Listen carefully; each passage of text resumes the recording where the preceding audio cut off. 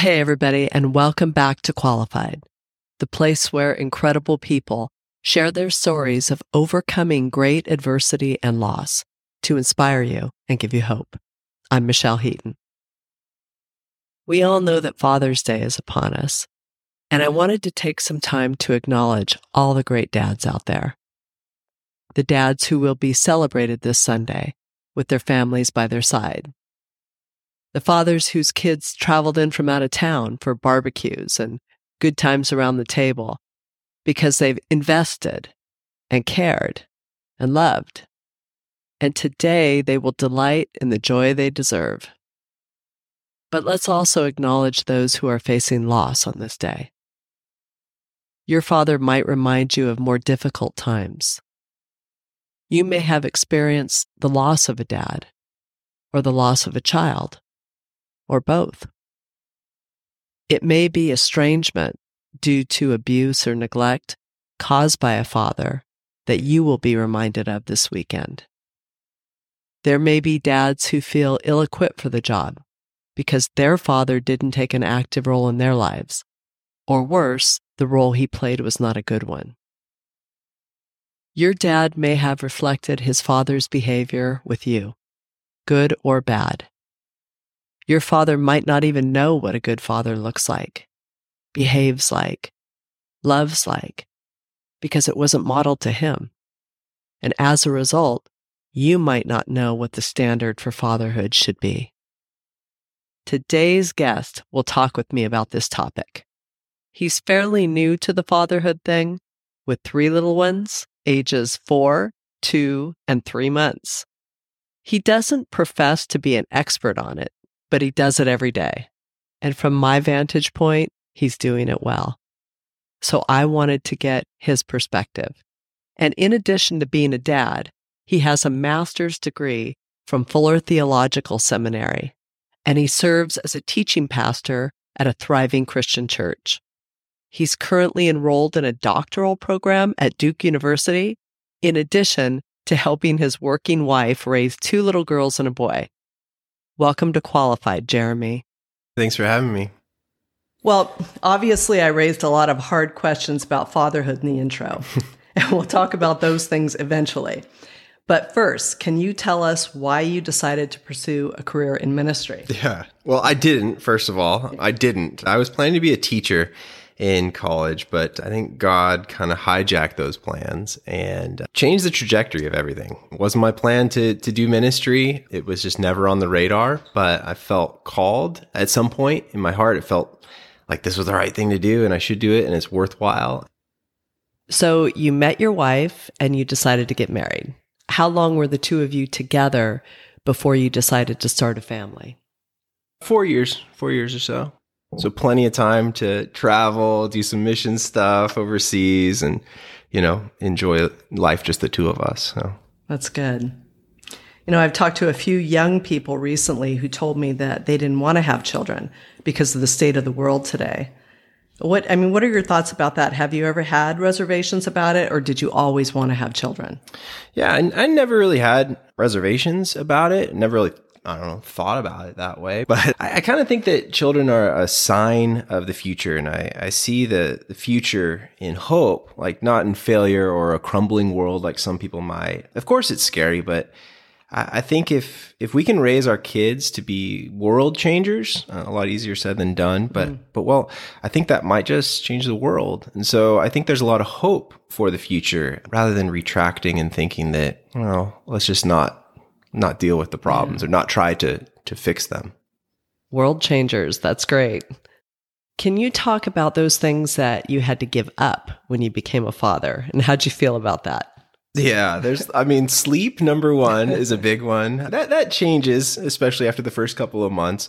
But sleep, surf schedule, the opportunities and time to go surfing is greatly diminished. Time in general, that's one of those things that after we had kids, we wondered, like, what did I do with all the time that I used to have before? And so it's different. You become more efficient, I guess. But time is a big loss. It's busy, but also every day is good in some way. It's new, it's different, and even challenging, which is good too. So you do give up a lot I think you do experience loss, but it's all for the better purpose, I think. Mm-hmm.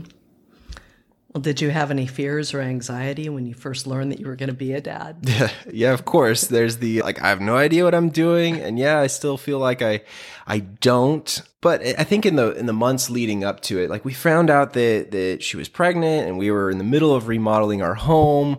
And we actually took the test in the home that was all gutted and everything. We're putting it back together. And we found out she was pregnant, and we were super excited and scared at the same time. Mm-hmm. And then the next couple of months were filled with, more remodeling of the house. And it felt like our life was kind of coming together in terms of a family. And so it was very exciting, but also it hit unexpectedly. The thrust into fatherhood immediately happened, not according to our plan. Right. Well, I've interviewed other adults for the podcast who were raised by ministers or pastors, and they refer to themselves as PKs, right? Pastors' kids. So you're now raising 2 girls and a boy that will grow up to be PKs. What's your biggest hope for them and their lives on a spiritual level? Yeah, so they're already PKs. They have that branding, right? And I hear it can be rough. The other day, Zeke, our oldest, our 4-year-old boy, he asked me if heaven is in the sky. And I was like, no, it's a different reality, true reality outside of space and time, and yet able to make impact on our space and time. And someone on staff is like, dude, your kids are going to be so jacked up. And I'm like, yeah, I should probably just, say it differently or whatever. But my hope is that they grow up, even as pastors' kids, to grow up to love life and to also love the church. And so we want to enjoy it and not make it seem like a burden. To see like the ultimate value in loving God and loving people, because I think there's nothing better. I also want to help instill in all of them to be helpful and accountable, cultivate hearts of compassion in them and hard work. Like, you don't just give up because you're tired. You keep on going even when the going gets tough. And I want to help them discover like their own relationship with Jesus. And always, I think the most important part is to have an openness with me and with Tara, my wife, where they can tell us anything. Yeah, that's important. What have you already started to pass on to your children that you learned from your dad? Definitely a couple of good lines. Christmas is canceled, or I'm going to call Santa if they're, misbehaving. When they're brushing their teeth and they're just running the water, playing with the water. Another line from my dad was, save some water for the fish and quit lollygagging. And Zeke's like, what's lollygagging mean? Well, it's like wasting time. And there's so much, probably a lot that I don't realize, a lot of subconscious. Definitely a sense of humor, and sometimes that's biting me because of that.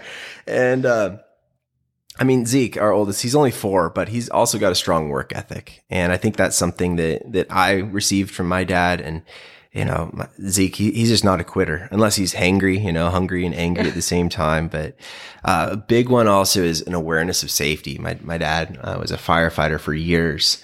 And so I have a blessing and a curse, like, on my days off, it's project day, or you can do stuff around the house, but it's also another thing is seeing safety as a big part of life, where in every episode I can see all the different things that could go wrong, and trying to prevent some of those things is a big thing. So, I think safety is something that has been passed on, a responsibility, but I think we experience, or we pass on to our children what we experienced from our parents. And something as simple as playing Legos. I remember playing Legos with my dad, building a train set, whatever it was, and how important that is to the kids. As it's not necessarily the fancy vacations or, the soccer clubs or whatever, but it's simply like sitting down and playing together. Yeah. Or reading together. Big time.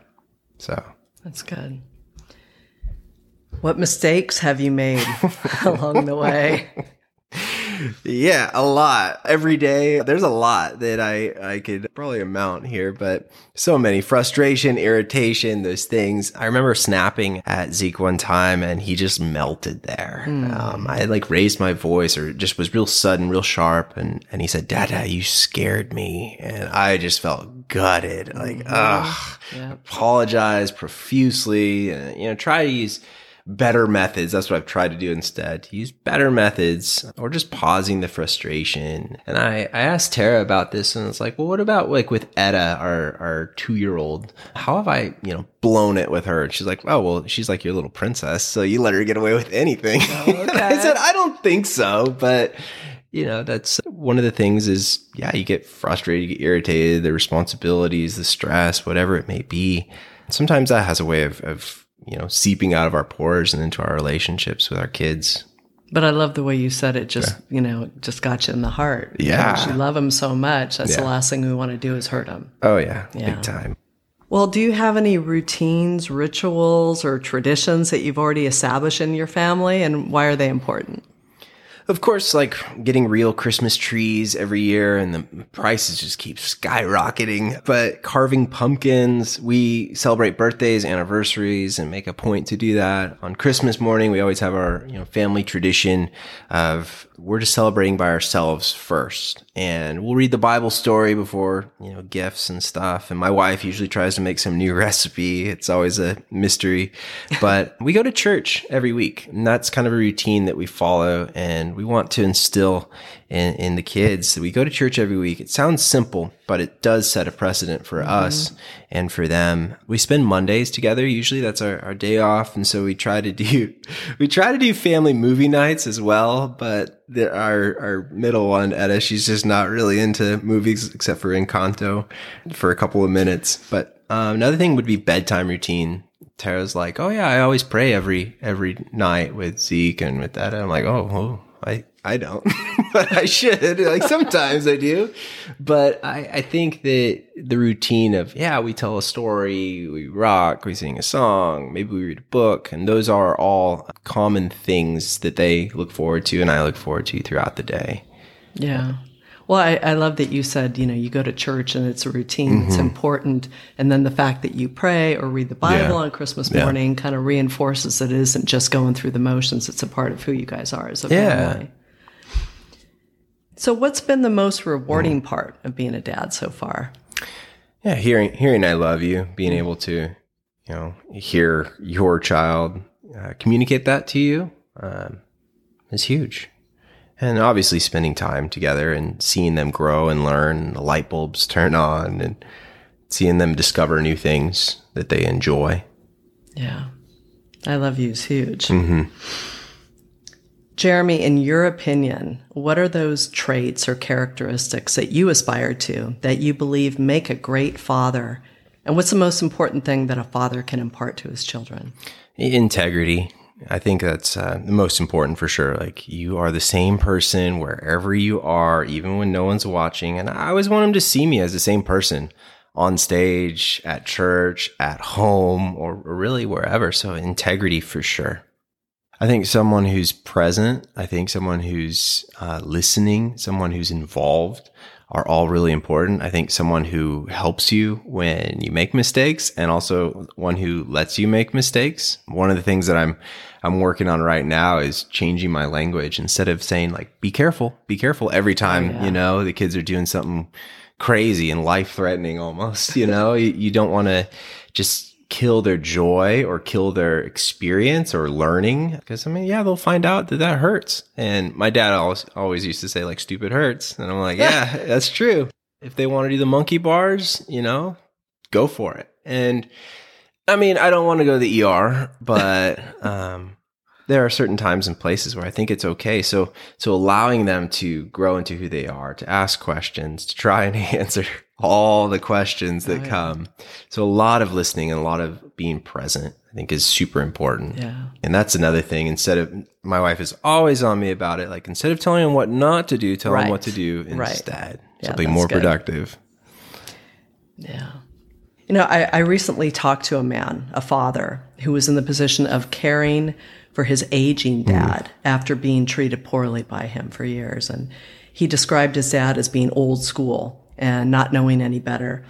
He said he was from that generation where the men took a back seat to parenting and let the wives take care of that stuff. And he said his dad used to make fun of him because he changed his kids' diapers, something a man doesn't do.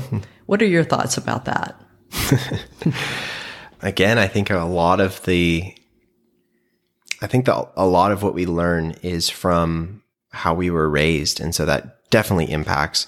I saw my dad changing diapers, and so I didn't think twice about changing diapers. Okay. And I think that the way that we parent is a way that we're a team. And I think that the team approach works well for us. I think it is a shared kind of leadership role.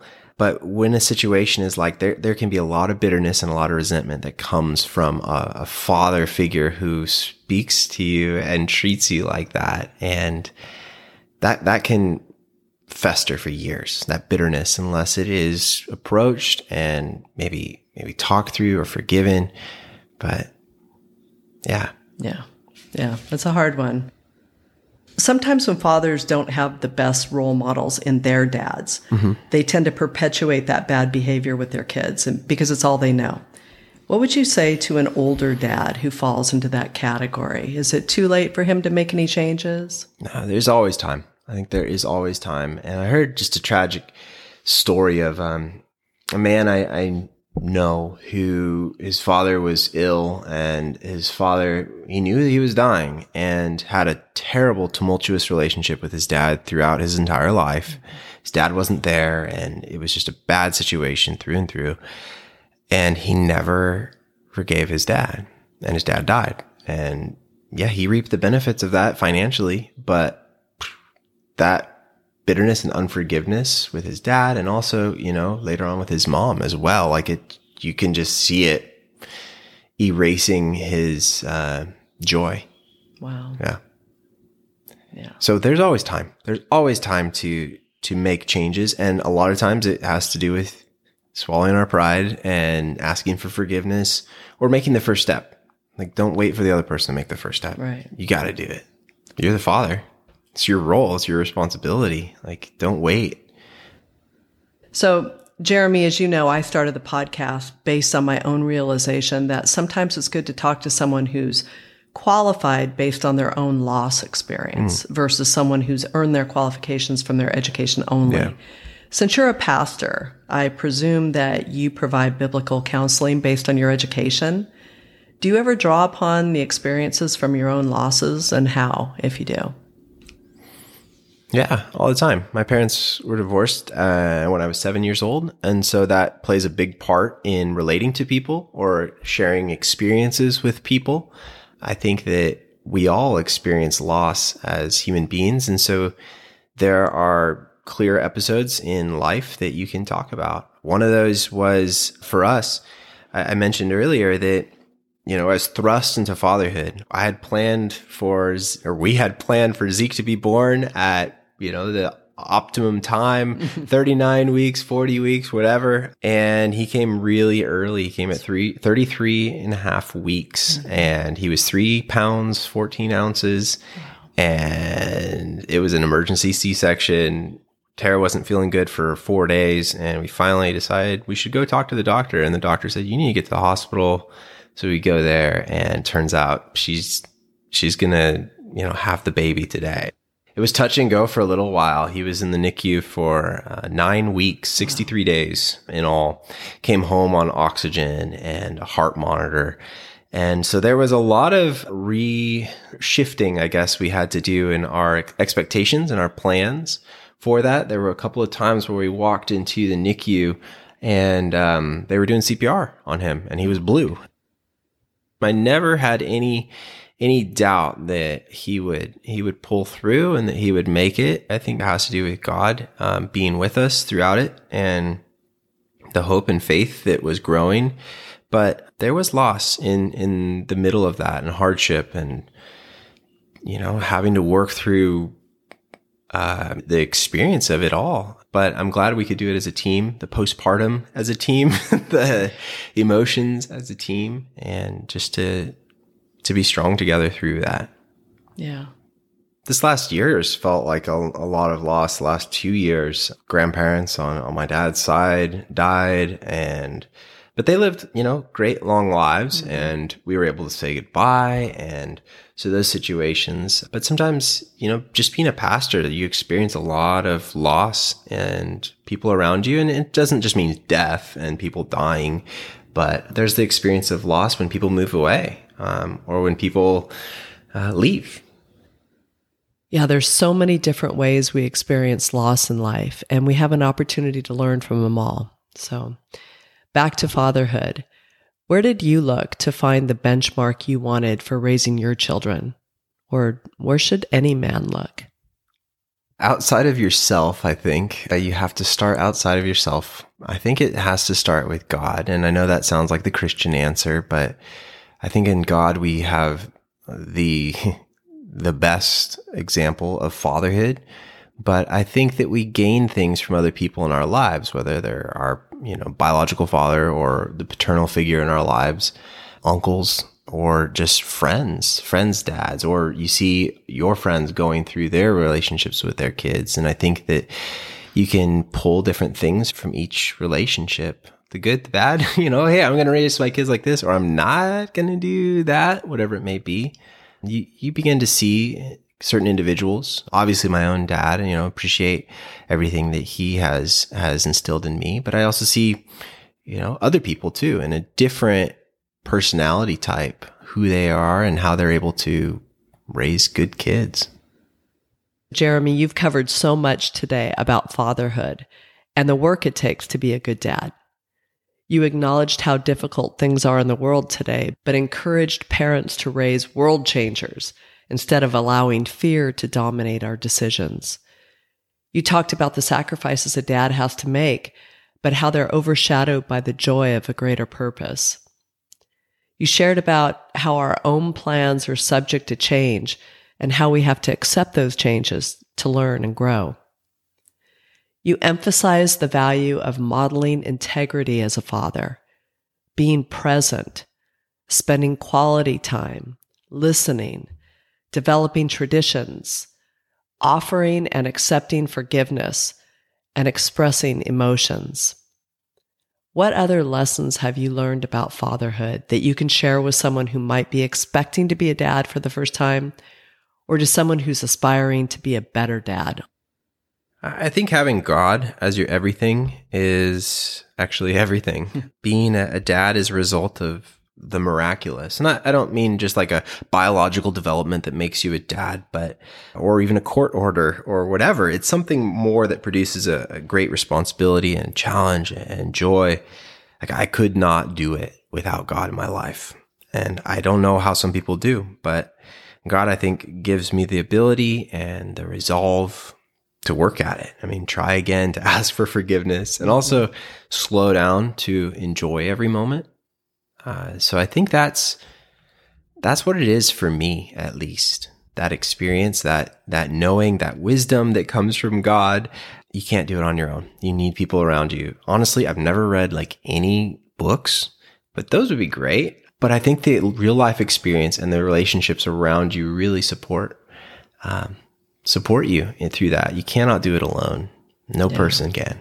I was just thinking about that scripture, we love because he first loved us, right? And I always think about that because when we have God's love in us, it changes the way we love other people. Yeah. And so when you were talking about Etta and just the pain that you feel when your child experiences pain, that kind of love is God's love, in my view. Yeah, big time. I've talked about it before, like Greytown, where before Jesus comes into your life, it feels like everything is gray, and you don't know any different because you've only ever seen it gray. Right. And so like the streets are gray, the grass is gray, the houses are gray, the sky is gray, everything is gray until Jesus comes into your life and paints it, flooding it with color and life and beauty and vibrance.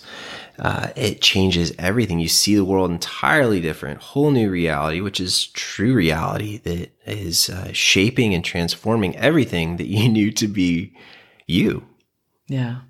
I mean, that's a beautiful picture, and it might be hard for people to understand that aren't at that place, but it reminds me of fatherhood, and having that love for your children. And as a man, making a decision to maybe break that cycle just because they were raised a certain way and say, I'm going to love my kids with that kind of love. Yeah. And I talk to a lot of people who maybe were raised in a home that wasn't loving at all. But I think that anyone can experience something and say, you know what? I don't want to do my parenting like that. I want to be different. And so maybe it's a chip on your shoulder, or it's in response to how you were raised. And so therefore I don't want to raise my kids or friends or family or whoever in a different way. Is there a particular story in Scripture that you believe demonstrates for us the kind of love a father should have for his children? Yeah, I mean, there's this story, often people call it the story of the prodigal son, but I think it's more the story of the prodigal God, who is willing to be recklessly spendthrift toward us, to be loving at all costs and all expenses. And I think that's what we're supposed to do. And I think we have a warped perspective of that today. We think that they need to be in all the soccer clubs and all the volleyball clubs and all the football clubs and all the things that cost money, and because they're going to be some great athlete, whatever it may be, or they're going to go to Stanford. But I think all that stuff is kind of superficial to the reality of being an actual father figure in their lives, not just a parental figure, but a father figure is something that takes on a lot more weight when we see, I think it's in Luke 15, the story of the two sons and the prodigal God, who the son goes out and spends all his, inheritance and is in the pig slop and tries to come home, and his dad just loves him and accepts him. And the older son's all mad about it and he's all bent out of shape. But the father is like, what? why don't you love him like I love you? And so I think that is an image for me about, what it means to be a good dad, is the father who is loving in a way that is self-sacrificing. Mm-hmm. Yeah. If you look more deeply at the story, you see this father who runs. And in the ancient world, you don't run. If you're an old, distinguished man, you don't run. He gives him a huge hug. This kid who probably smells like pig slop, and he gives him a ring and a robe and a feast. And I think that's what not that we need to spoil the kids, but I think they need to know how deep our love is for them. You talked earlier about how one of your most rewarding experiences was hearing your child say, I love you. But obviously that was taught by you. But sometimes that's not the case. And there are homes in which those 3 words are never spoken for whatever reason. So if there's a dad listening now who falls into that category, who never said I love you to his kids, or rarely told them how he felt about them, would it be awkward or weird for him to just start at this point in life? It can get awkward, but I don't think it has to get awkward. Like, this is your child, right? Whether they're adopted or whether they are your own flesh and blood, or whatever it is, your child. Like, you can tell them how much you love them, right? And embrace them. And even if it gets awkward, just do it. Just do it. Right. And I don't think we do that enough. We put up walls and boundaries. And finally, what about someone who's lost their dad? Maybe he passed away not too long ago, or he's not present in their life due to some other circumstance. How can they be encouraged going into this weekend? One of the things I often think about during the Christmas season is we focus a lot on Mary, we focus a lot on Joseph. But when you read the Gospels beyond the first chapters of Luke and Matthew, those are the ones that have like the birth stories, we get to Jesus as an adult, and Joseph is gone from the picture. And one of the questions I've always had was like, what happened to Joseph? Where did he die? Is he gone? Did he peace out? I don't know. But Joseph is gone from the picture when he's an adult. So did Jesus experience loss at an early age, or in growing up and having to deal with his father? I don't know. Mm-hmm. He's not there. Yeah. His mother is, but his father's not. So. Yeah, we read about his mother at the foot of the cross and at the tomb later, but no reference to Joseph then. And maybe there is another lesson for us there. When there is a physical or emotional absence of a father, oftentimes others step into that role for us. But we can always rest in the knowledge that God the Father is there. I think that we can learn a lot from our fathers, whoever they are. But I think ultimately our picture of fatherhood, eternal fatherhood, should be God. I think that when we picture God as a father, there's a lot more depth to that as he protects and defends and supports and upholds and corrects and guides and all the things that, but he does it perfectly. And that's the thing that makes him so different than me and maybe other fathers out there, is that he does it perfectly. And he is the example that I think that we can really gain a lot from, or everything from. Jeremy, thank you so much for agreeing to talk with me and to share all this on the podcast today. Absolutely. My pleasure. So for those of you listening, it is my hope that you will have peace today. I hope that you were encouraged by Jeremy's message, that whatever your circumstances are on this Father's Day, you can find gratitude and meaning in your life the way it looks right now. Losses of all kinds are so hard in the moment, but they teach us if we let them, and they surely make us stronger in the long run. And remember that one day you'll be able to help someone else with the lessons you learned during the difficult times in your life.